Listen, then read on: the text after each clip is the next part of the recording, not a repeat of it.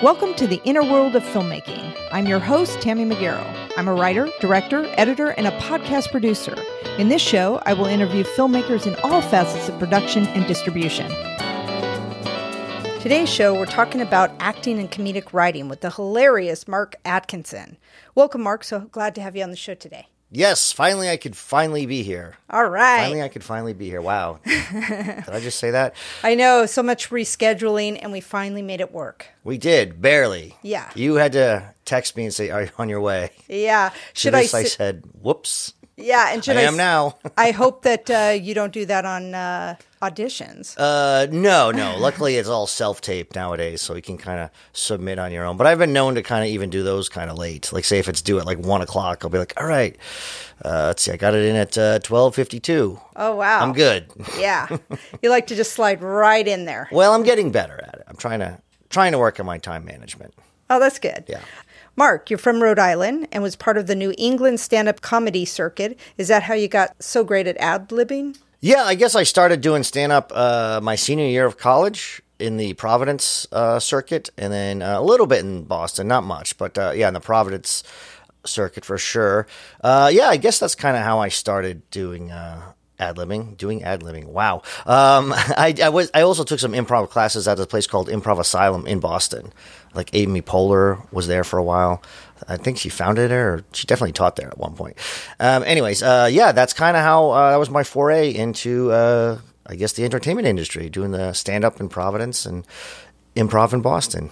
And were you just always good at that? Or do you feel like the training with Oh, that's a good question. With comedy and improv? I guess I've always been quick-witted. I come from an Irish Catholic family. I'm the middle. So, we were always busting each other's chops. So I think that's what kind of gave me a thicker skin and also made me quick-witted. So I think just growing up in an Irish Catholic family in the 90s in New England did a lot of that. Yeah, I guess I can. Family always helps. Yes. And then you're a writer, director, producer of several of your own films like Pulp Friction, The Power Agent, When Howie Met Ronnie, and more. Is it challenging to go between the two roles of actor and then director? Yeah, it is actually. So I didn't technically direct Pulp Friction. My friend Tony almost did. But originally we were going to co-direct. But I kind of found it a little bit challenging to be the writer, producer, one of the stars, and direct for that particular one. And plus, Tony just has a lot more experience. He's like an alpha male and all that stuff, where I'm a little bit more indecisive. So at some point during production, he just became director. I'm like, yeah, you go. Let's just get it done. Let's just make the best thing we can. I don't care. And then he was actually going to be the DP. And then Justin Berquist, who we recently worked with on a project, I guess we can talk about that later too. Right, yeah. He became the DP. And, we have this really funny film that's doing well, getting into a lot of festivals, getting nominated a lot. We've even won a couple of awards too. So, but yeah, to answer your question, yeah, it's hard. And then why don't you tell us a little bit about Pulp Friction? What's it about? How did you come up with the story? Okay, it probably happened 2018 or 19 maybe.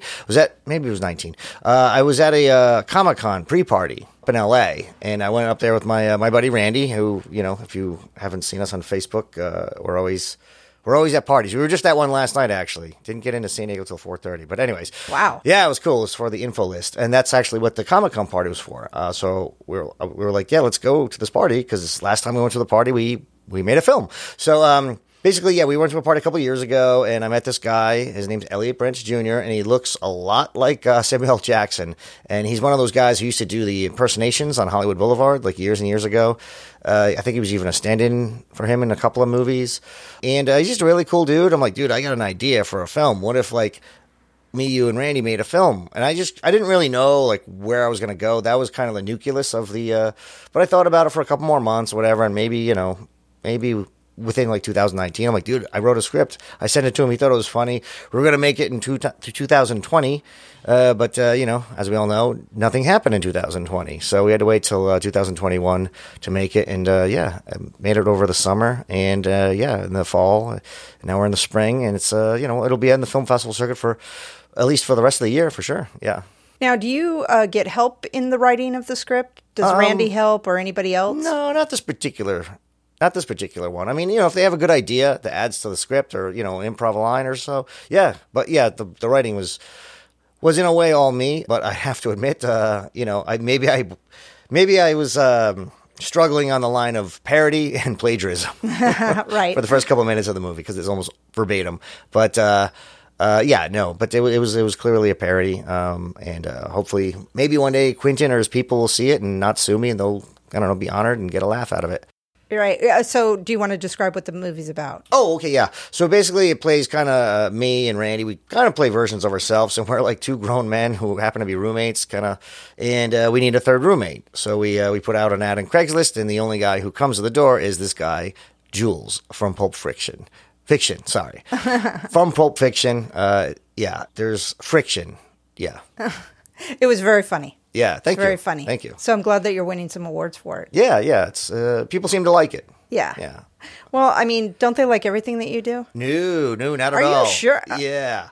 Well, as an actor, we've all been in crap. Right. It's just it's just the way it is. Some of them are 48s, or some of them are just early student films or something like that. Some of them are they just don't have the budget or the talent behind camera. But I mean, I've definitely been doing it for a while now, so I know who's good and who's not good, and who to work with and who not to work with. I think, but there are some experiments too. Like that one when Howie Met Ronnie.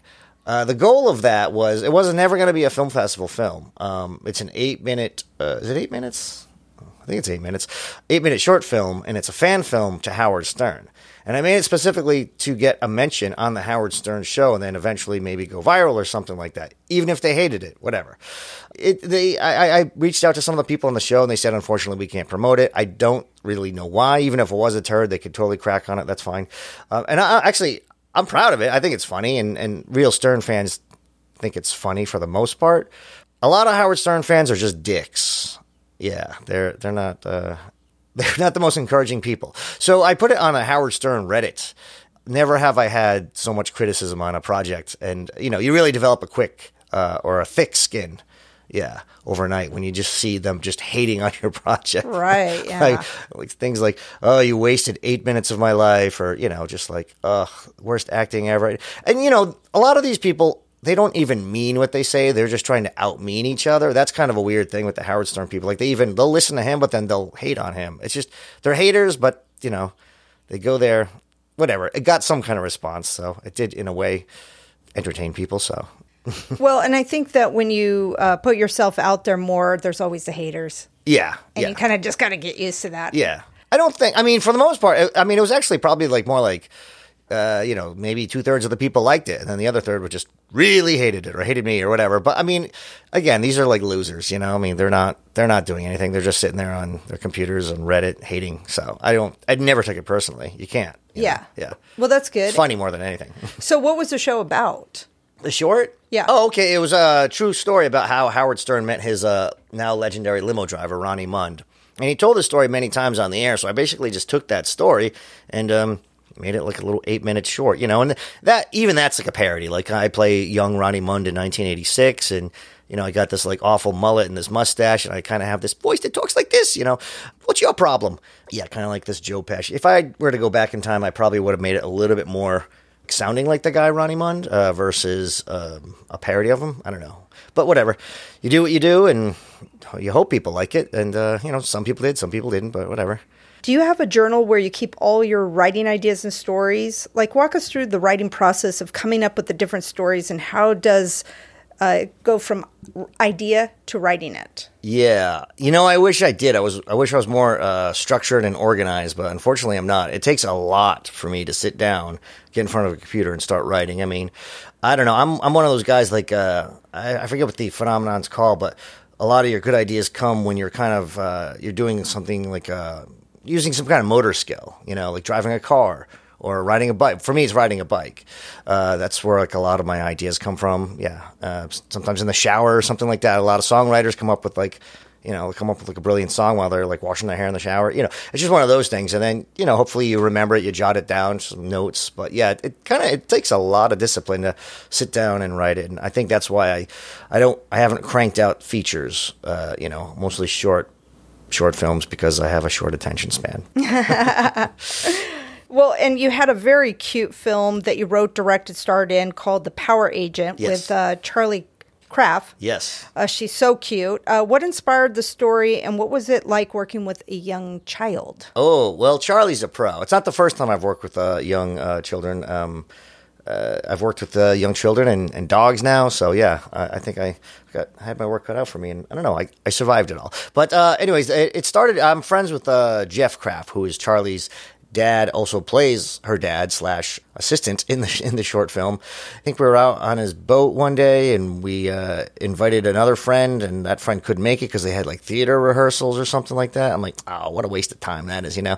And then I put up my phone and to Charlie, I'm like, Charlie, tell so and so. I can't remember who it was. It could have been Randy for all I know.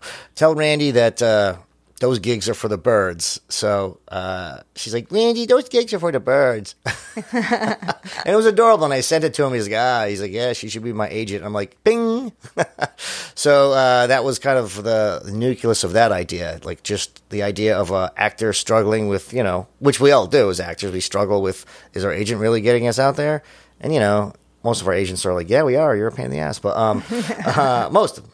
No, I'm only kidding. Agents are great.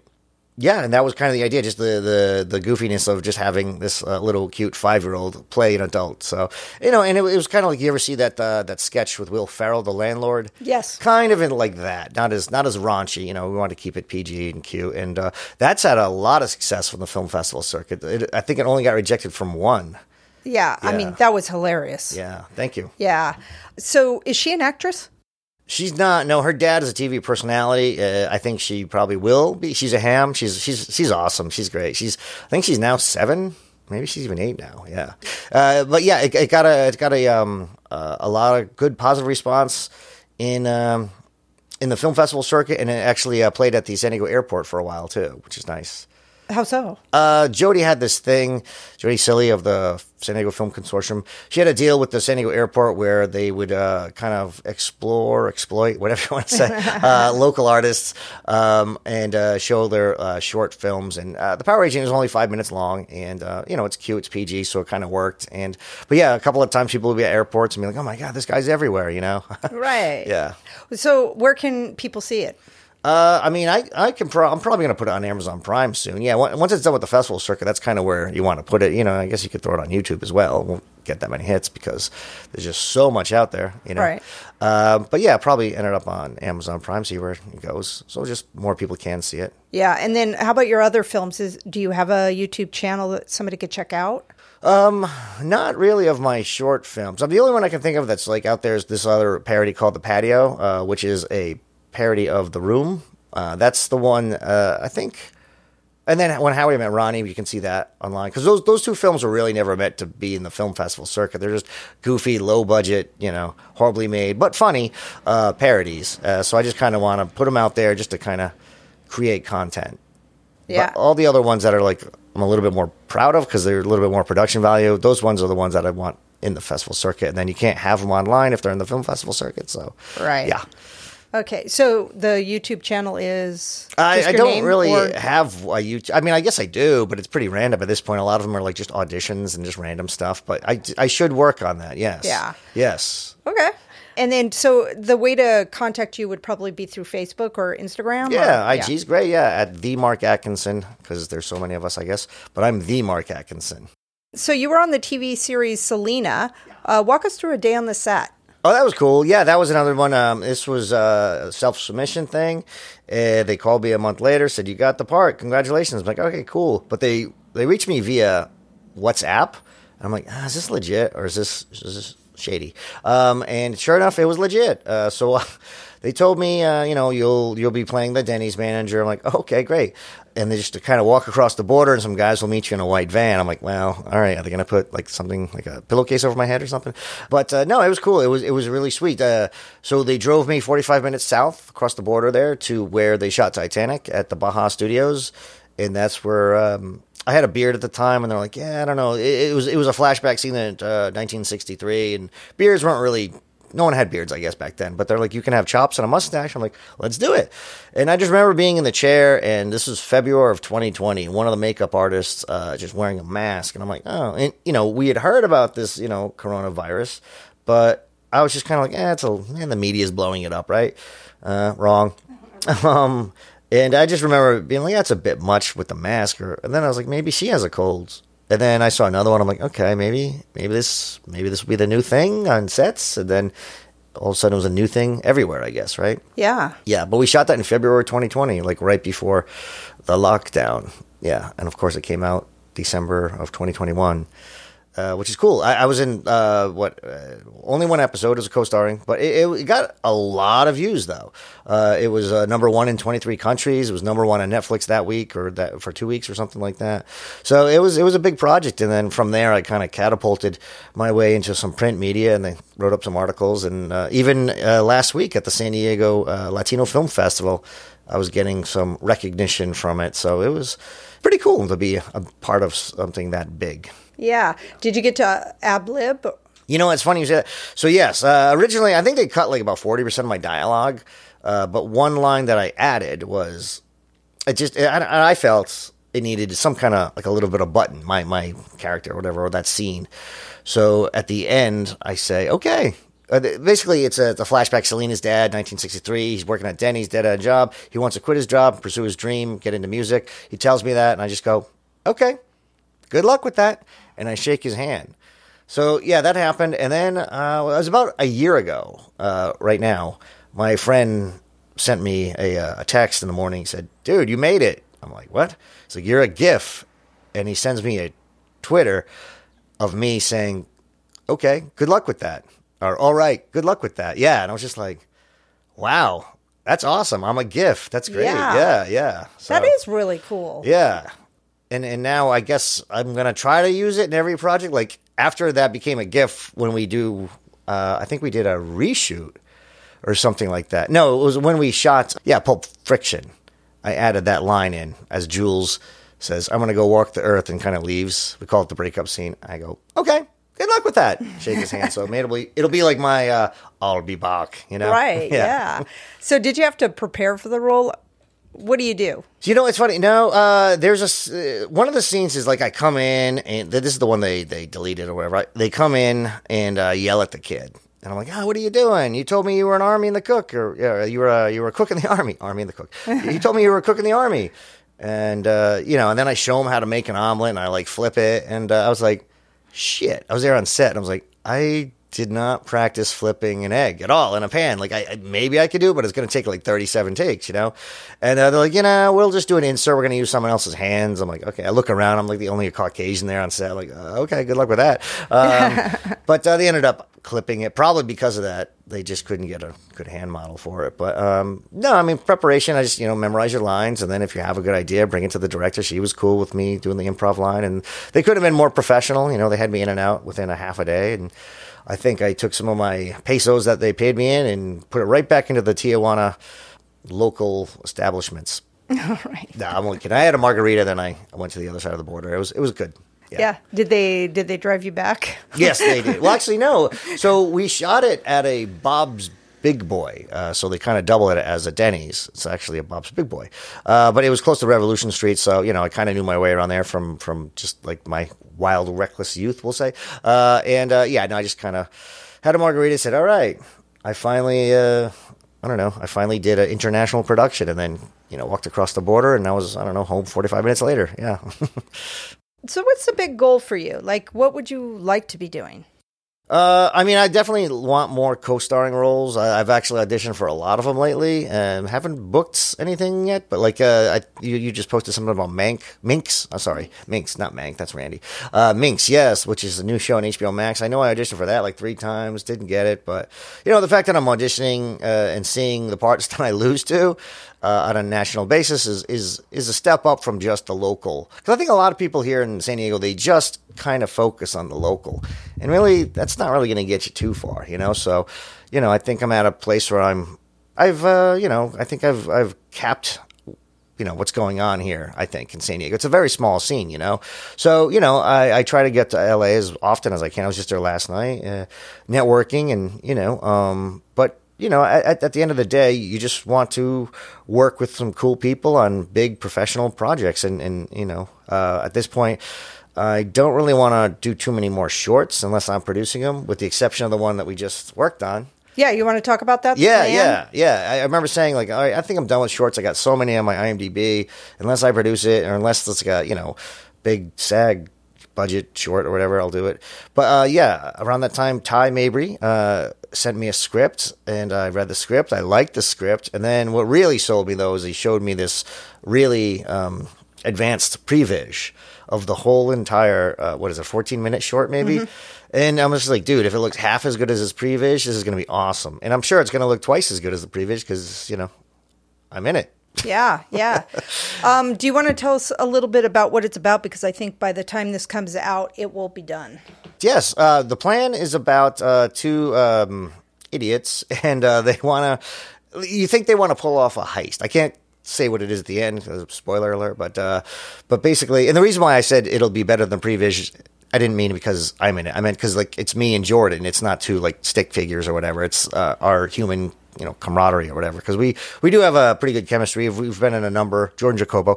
We've been in a number of projects together. Jordan Hates and Soldiers of Misfortune and all that. So, but I think that's why Ty saw some of that work. He said, "Oh, these guys are good," and he kind of rewrote it for us specifically. Yeah.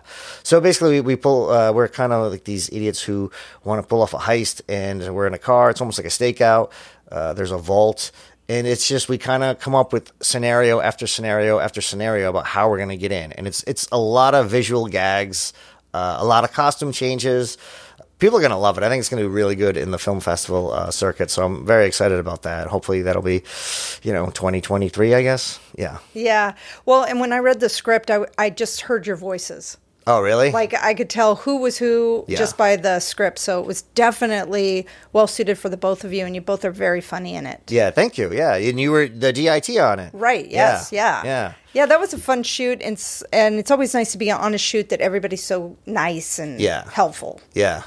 Yeah, it was great. And there was, like I said, there was a lot of costume changes. That was a fun day. Oh, God. There was one part where they were applying makeup on me. And I don't know, were you there that day? Yes. When I found out the hard way that it wasn't makeup, it was glue. It was a simple mistake. I can laugh about it now. At the time, it wasn't so funny. But yeah, it took about an hour and a half to get all that adhesive. Because it was almost on my full body, right. At least my top half. And I'm like, yeah, well, why is my arm, I can't open my, why is my forearm connected to my ribs? Yeah, that's weird. So yeah, it was just a mistake on set, but It was a mistake that he used that? He wasn't supposed to use glue? I'm hoping. Well, glue was supposed to be for the wigs to keep them on the forehead, but two identical looking bottles were there. And he didn't grab it, but it was the wardrobe lady grabbed it. And she was just helping out. She didn't know. I don't know. I can laugh about it now. Okay. Yeah. It's a story. It's a story. It's a story where you've been glued to yourself. Yes. I love it when the makeup artist is like, this isn't makeup. It's glue. Oh, shit. I didn't know that. Yeah. I didn't know that. Oh, yeah. So I was curious. I talked to Randy, had a podcast with him. Okay. And he was telling me how you guys get into those parties. Oh, yeah, sure. We just got into one last night. We're kind of getting older, so we don't need to sneak into parties anymore. We get invites nowadays. Oh, wow. That's a step up. It is a step up, yeah. I mean, the thrill is gone. There's nothing like sneaking into something where you're not supposed to be. But then again, this is post-COVID, so you want to be responsible. We're all vaxxed up and all that stuff, and it does feel better to get invited versus sneaking in. But yeah, we've been in some really cool parties with a lot of A-listers. I don't know what he told you specifically, but Emmy parties, Comic-Con parties with Oscar winners. Yeah. So unfortunately, I don't have anything planned, for this Sunday. I don't know. This Sunday, if you're listening to this, is Oscar Sunday, but I think I'm just going to take this year off with that. Yeah. Yeah. Yeah. Cut to Sunday. Yeah, let's do it. Yeah, let's exactly. Yeah, it's 11 a.m. Let's do it. You never know. You never know. Yeah. Well, and what's the craziest party you've gotten into? And how did you get into it? Or do you want to... Well, I can't reveal my secrets. I know, but Randy did. He did? Oh, that idiot. Yeah, I mean, I don't know. I think one of the best ones we went to a party at the Chateau Marmont, Golden Globes party. That was really cool. We went to another party where a very A-list Oscar-winning director, we met him, and he invited us to his Super Bowl party. That was really cool. I don't know if I want to name drop. He did. He did? Oh, okay. Peter And we see pictures of it on your Oh, yeah, Facebook that's right. page. Yeah, okay. Yeah, Peter Farrelly well, I know him from Dumb and Dumber. We all know him from Dumb and Dumber, and the Farrelly brothers, Pete and Bobby Farrelly from Dumb and Dumber, and there's something about Mary. And then, of course, he won the Oscar for Best Picture and Best Screenplay, Green Book, a couple of years ago. Yeah, he's from Rhode Island. I'm from Rhode Island. We have a lot of mutual friends. Really good guy, great guy. And he was just kind enough to extend an invite to a Super Bowl party. And then I saw him again just a few months ago. He invited me to one of the first screenings of his next project called The Greatest Beer Run Ever. It's a Vietnam era, I guess you could call it dramedy based on a real event of a guy sneaking into Vietnam during the Vietnam War, a civilian. Well, he was merchant marine, but technically non-combat civilian, and giving some of his friends, tracking him down. I mean, can you imagine this happened in like the 60s? Before iPhones, for internet, tracking them down in country and just giving them symbolic Pabst Blue Ribbons, I believe, and Budweisers, just to show them that people care about what they're fighting for on the other side. It's a great story. Wow. But yeah, I auditioned for that too. Didn't get it, but it's okay. Why? Why didn't I get it? Did you talk to the directors? Yeah, but I mean, what am I going to say? Like, hey, I did say I auditioned for it, but you know. I don't know if it ever made it to him. Maybe it just only made it to the casting directors. But it's also kind of awkward because, you know, it's like, hey, that's cool. Sorry I didn't get it. We found someone better. Yeah. Right. It's actually not. I don't take it personally. I don't think it was someone who looked more like a drill sergeant. I'm not a very intimidating looking guy at all. Mm-hmm. But, you know, I kind of tried to play the Napoleon complex thing. But they wanted to go with a more traditional, you know, drill sergeant looking dude, and they did, and whatever. It's a lot of times it's out of your hands. It's all about a look or an age or a race. That's a big thing. Diversity, you know, is a huge thing now. So yeah, I just got a call back from a commercial yesterday, 2 days ago, and I was like, all right, sweet, I think I got it. It went well, and then ultimately I didn't get it. But it's, you know, you never know. You just got to see who they ended up going with, and hopefully they don't look like you and sound like you. Right, yeah. Yeah. Well, and like you said, you just got to keep going. Got to keep going, yeah. I mean, I don't get discouraged. Okay, you get a little discouraged, I'll be honest, but it goes away in like a day or two, you know? And, you know, you just keep on going because something, you never know what's going to come. You know, I only have one project, that I know for sure that I'm going to be shooting in a couple of weeks. It's a small little role in a feature film with some couple of name talents. I'm looking forward to that. But other than that, I don't know. I'll probably produce another short film maybe over the summer or something like that. But and then keep on auditioning and hopefully I'll land something and I will get my landlord off my back. Yeah. Are you wanting to move to LA? No. I mean, I was just there last night and I was just like, talking to Randy actually, saying, oh, God, I hate this place. I hate the parking situation. You have to read like 3 different signs in order to make sure you're okay to park. We ended up getting, you know, paying for parking $10 or whatever. Not bad. Oh, shit. I think I owe him $5 still. Anyways. Venmo. Yeah, right. No, I don't have any desire to live up there. I did live up there about 12 years ago for about a year and didn't like it then. I don't like it even more now, especially nowadays when you can submit, you know, just self-tapes. So... but I do like going up there for meetings, for premieres, for, you know, parties and all that stuff. But for the auditions, those days are done. To do a 6-hour commute for a 5-minute audition, nah, not for me. That must be nice, though, the change in that. Oh, yeah. That's the silver lining in the pandemic, you know? Yeah. And you think that that's going to remain forever? Or I certainly hope so. I think it's the responsibility of the industry to just kind of reduce the carbon footprint. There's no need for, you know, even if you lived in LA, let's just say you lived in, I don't know, Pasadena, and you had an audition in Santa Monica, that's still going to take you a good hour to get there, you know, and is there a real need to do that? You know, I don't think so. Right, so, yeah. Now, at what point do they bring you in? At what point do they bring you in? Yeah, I mean, sometimes the callback. Sometimes, yeah, or sometimes you get it, and you know the first time you'll see people. That's happened to me before. Boom, the first time you meet them in person is in person. Right. Yeah, when you're on set. Yeah. Okay. Mm-hmm. And then any words of encouragement for people that are wanting to act? Yeah, sure. I mean, there's a lot of people here in San Diego.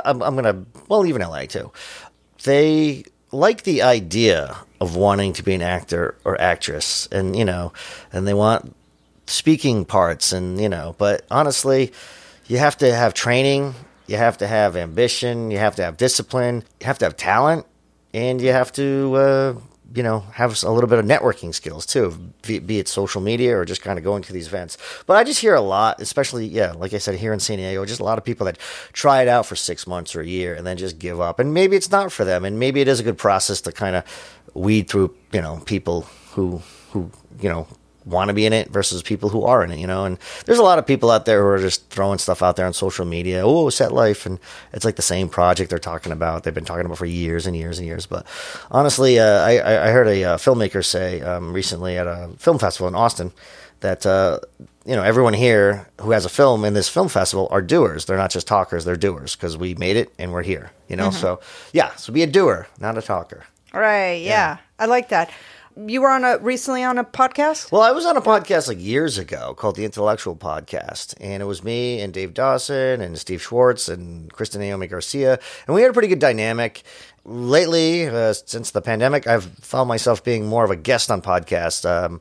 But yeah, I was a co-host on it, and it was fun. I think it kind of maybe just run its course, I guess, or I don't know. It just kind of petered out. A lot of podcasts do, it's just... It's unfortunate, but it's a lot of work. It's a lot of work. And I got to give Dave credit for, he set it all up. It was his equipment and he edited it and, produced it. And, I think it's just one of those things. You have it, you do it. You kind of lose a little bit of consistency and ultimately it just kind of fizzles away or you find something new or, you grow up, you get a new job. I don't know, something like that, but yeah, it was fun being a co-host. Something like what you're doing. We had local San Diego people, a couple of people from LA every once in a while. But yeah, the last time I did that was probably, it was during the pandemic sometime, maybe 2 years ago. Yeah. And how did you record it? Was everybody in the same place? Originally, yeah. Sometimes we'd go up to LA. We'd record it at my house a lot. That was always fun, actually, people coming over. And, Zoom, we did a couple through Zoom. I think they even did a couple. They invited me to a couple of them on Clubhouse. Mm-hmm. But I don't know. I don't know if that's a good venue for podcasts, Clubhouse. I don't know. I don't know. Do you listen to Clubhouse? I've heard of it. Yeah, it was like the hot thing for 3 months, last year, and then it just got petered out because it wasn't really being, what's the word I'm looking for? Censored. Yeah, in other words, a lot of hacks were giving advice, and they were in no position to give advice. When it first came out, I was like, oh, cool, a casting director giving solid advice to actors out there. But then it just became the point when just every wannabe, was speaking their mind and getting into fights, and I don't know, it's just stupid. I think it's still around, but I haven't listened to it in over a year. But I'm talking about Clubhouse, right? Yeah. Well, what was your show on? The IntelleXual Podcast is what it was called. Yeah, so we'd have a lot of the San Diego filmmakers get to know their story. Sometimes it'd be about an hour, maybe an hour and a half sometimes, but it was a lot of fun. Yeah, oh, that's great. Yeah, it was cool. Would you want to do it again? Well, like you said, it is a lot of work, but yeah. Maybe, yeah. I wouldn't say no for sure. I like hearing people's stories. I like being, on the other side versus talking about myself. I like hearing other people's, stories. Yeah. But I listen to Mark Maron and every once in a while Joe Rogan when I need to go to sleep. Yeah,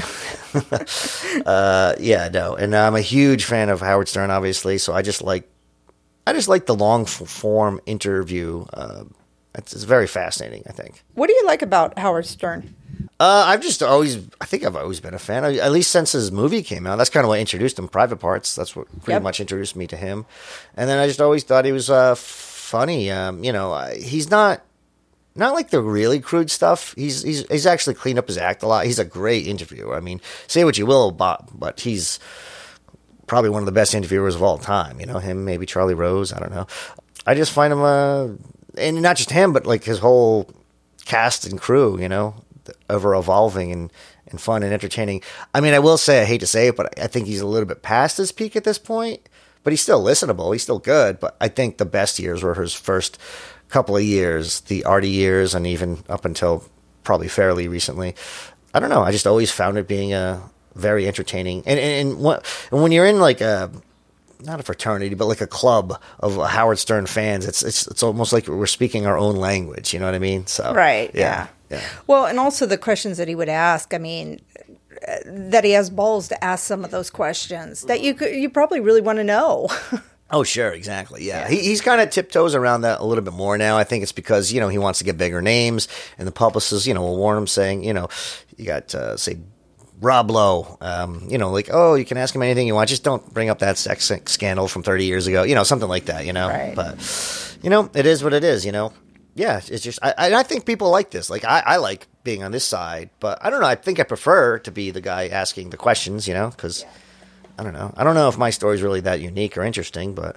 It is. You're interesting. I am? Yeah, otherwise I wouldn't have had you on No, the that's a show. good point. Very selective. Oh, you are? Yeah. Okay. Yeah, you've had Jordan, you've had Randy, you've had Merrick. Yeah. Cool. Peggy. Meggie. Carrie Scott. I call him Meggie. Merrick, Peggy, yeah. Carrie Scott. Oh, yeah, he's a good actor. He's a good acting teacher, too. He's had some success lately. Yeah. Who's your acting coach, or have you had one? No, I studied improv for the most part.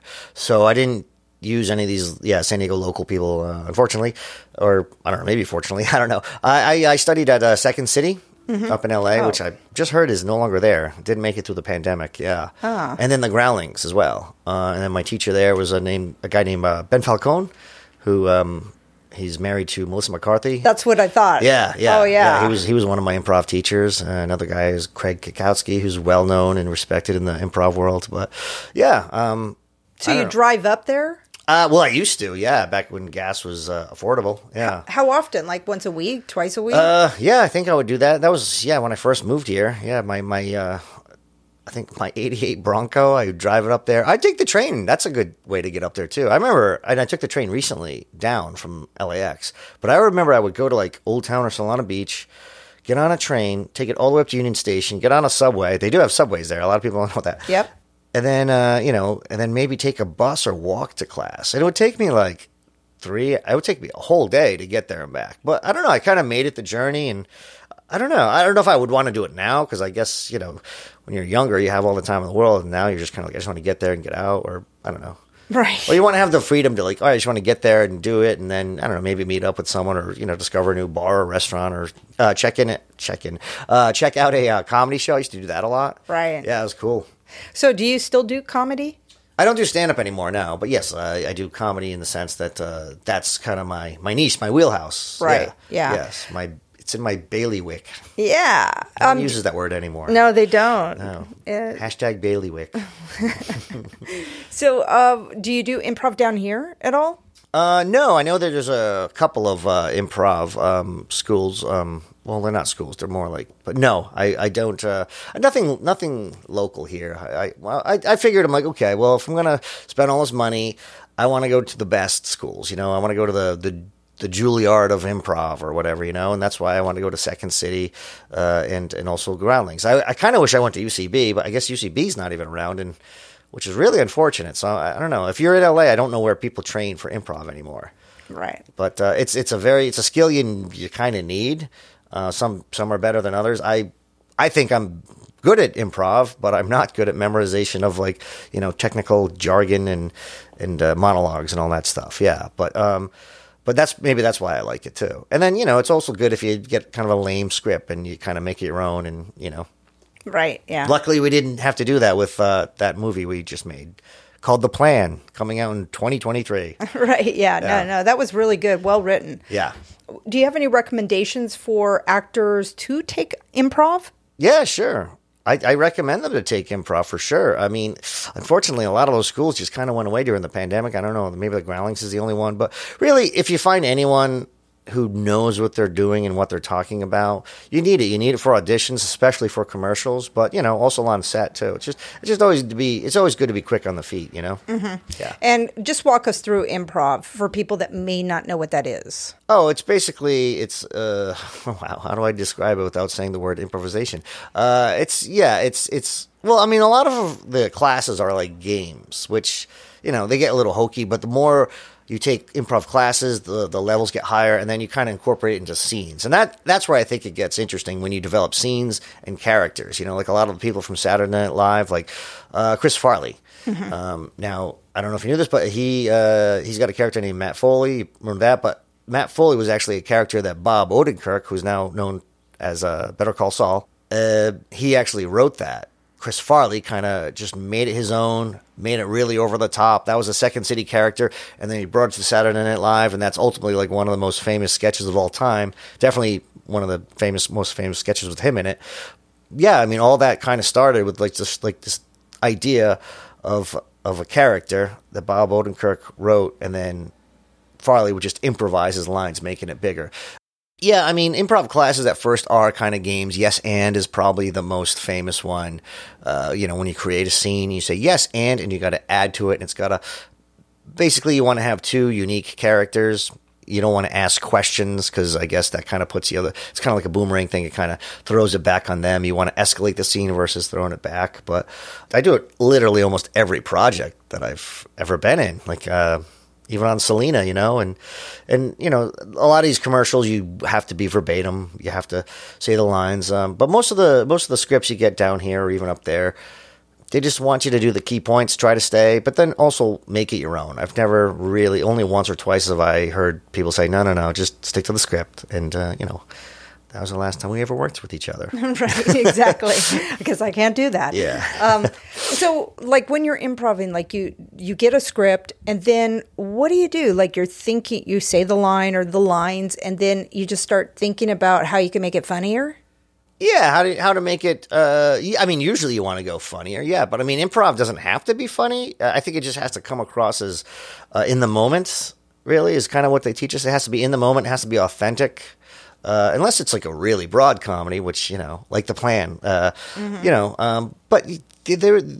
Ty was nice enough to let us get a couple of improvs in there. I mean, mostly we stuck to the script because the script was so good, but yeah, he definitely wanted us to add some improv. Like, I think there were even parts in the script where, the line would be there and then he'd have in like parentheses, like possible improv. Right. Yeah. Well, yeah. And he told the director that when you're doing your stuff and even before, to start recording. Mm-hmm. Just to get some sound bites. Yeah. Because you guys were like talking, and when you guys are talking before we even started the scene, you're so funny with the things that you would just come up to talk about. It was just like, what? Who talks about these things? Yeah. But it's funny the way that you say it. Yeah. I mean, I like to keep things light on. Sets are funny, and everything, really almost everything I work on is comedy. Not everything, but I'd say 90%. Yeah. At least 90. Maybe 95. Anyways, but I just love being on a set, especially after the pandemic. I'm a people person. I'm a very social person. I'm a social drinker. And someone said, "Oh, you're not a binge drinker." No, I'm a social drinker, but I'm very social. All right, that's a corny joke. I made that up. But anyways, but yes, I'm a social person, a people person. I like to be around people. I love these film festivals. That's like maybe the number one thing I miss the most is just being at events, seeing movies, parties, and film festivals are that indeed. They're just being around people, film festivals, film-related people. It's just great. It's great. So I'm out there. I guess COVID's still out there, but it's still out there. But I'm triple times vaxxed, so right. You know what I meant. Yeah. I got the booster. How about that? Right. Yeah. If they want me to get another one, I'll do it. As long as I don't have to go back to the isolation and wear a mask everywhere I go. I'm not anti-mask, but I'd rather not have it than have it. But I have to wear it. I'll play along. Right. Yeah. So during the pandemic, when we were all kind of isolated, I mean, did you go insane? Or do a lot of self-tape? A lot of self-tapes. I goofed around. I'm very proficient in iMovie on my iPhone now. I did little dopey sketches and skits, that I thought were fun and funny at the time. And then a year later, it comes up in the Facebook memories or whatever. You're like, oh God, I guess I was in a weird spot then, wasn't I? But it's good to be back on set. And it's really one of my, even with The Plan, I think I wrapped we wrapped last Saturday or something like that. And I stuck around for just like another hour. I knew there's some more scenes, and I did it for two reasons. A, there was free food there still. And, I can't get enough LaCroix, I guess. And then B, I just like being around people, and not just the actors. Like I like some of these people are my friends that I've collaborated with over the years, but just like, the sound people, the grips, the gaffers, and we had a really cool crew for that, so, and I don't want to say it's like a family, but it's just really cool to work with people you like, respect, and, that are talented. And luckily we do have a lot of that here in San Diego. We just don't have money. Right. None of us have money. Yeah, and that's the bummer because a lot of people don't pay, so you're pretty much just building your reel a lot of the times. Which I've done. Like it's and at this point it's built. Oh yeah. And at this point no one's even asking for a reel anymore. They just want specific clips to see what you can play, So but I've got I got to update my commercial reel actually, but But yeah, I mean, it's more about the experience, and just you want to make sure that you're on a project that will, A, be finished, and B, they'll have some kind of plan, whether it be to distribute it or just throw it in the film festival circuit, not just like poop it out and YouTube, you know what I mean? Right, yeah. No, and I think it's great just to be a part of. And always, it's nice when you go on different sets and you're like, oh, hey. Yeah, it's great. It is, I love it. I feel like it is a family. Like it's a family of people that you like to work with. And then you're always meeting new people, which is so awesome. Yeah, that's cool. Yeah, it's great meeting new people. And there's, just going to this event last night, maybe some of them I'll never see again, but maybe I won't. Maybe I'll, maybe we'll work together on a project someday. You never know, because I just like meeting fellow creative collaborative people, and as long as they're not dicks. Yeah. Yeah. Well, thank you so much, Mark, for being on the show. This was fun. This was fun. I'm glad we finally did it. I know we were supposed to do it in January when I had like nothing to do. Right. But the day that we were supposed to do it, I did have something to do. And then February, and then here I am. And I barely made it today, so thanks for being patient. Oh, of course. Of course. Thank you so much for listening. I encourage you to get out there and make a film. Reach out to your local filmmakers group to get involved and connect. Please subscribe to the show if you like it, and follow me on Instagram @TannyMcGarrow. Until we meet again, what's your story?